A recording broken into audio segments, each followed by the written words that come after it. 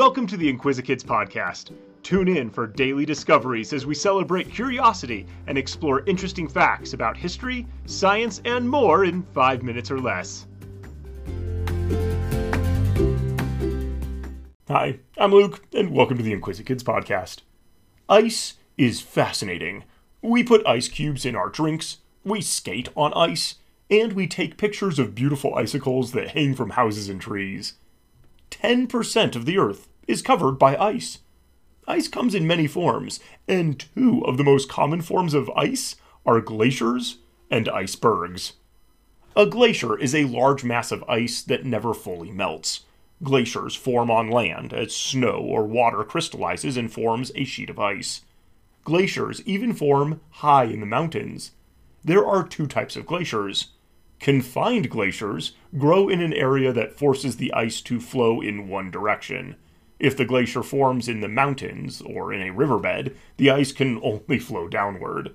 The rocks and soil keep the ice from creeping up the sides, and the slope keeps the ice from flowing upward. The ice is confined to only flow downhill. These are also called mountain glaciers because they normally form in the mountains. Does solid ice actually flow? It does.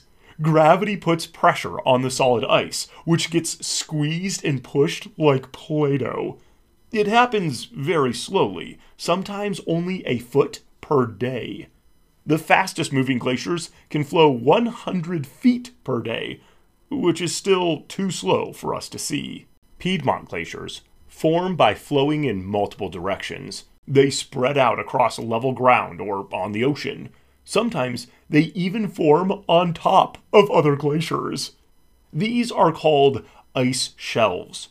Glaciers are found near the North and South poles. The largest glaciers are in Antarctica, but they are also found in the northern United States, Canada, Scandinavia, and Siberia. Mountain glaciers can be located in warmer areas, but only at very high altitudes.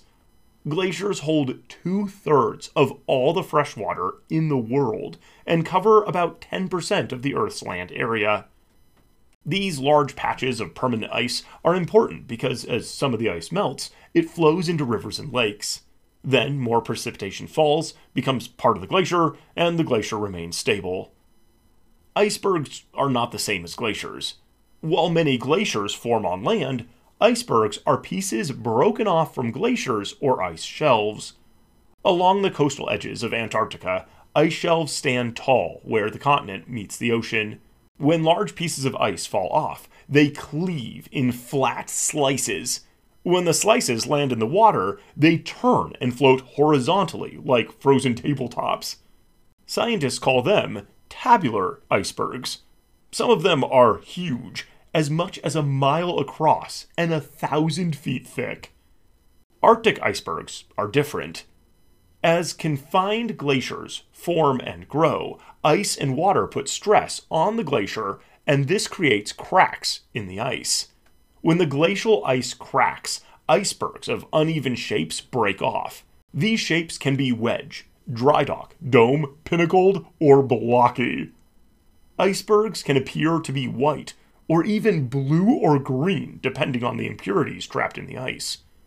The most famous iceberg is probably the one that the RMS Titanic hit in the North Atlantic Ocean in 1912.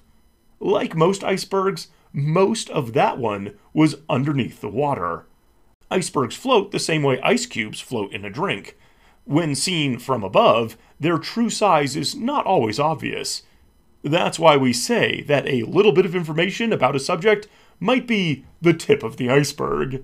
It may look small at first glance, but it may end up being much more extensive than it looks, just like an iceberg.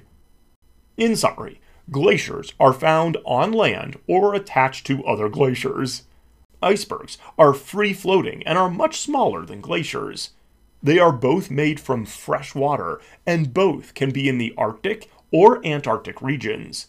If you're interested in learning more, there are books and videos that can teach you all about the different kinds of ice on Earth. What I've shared with you here is just the tip of the iceberg.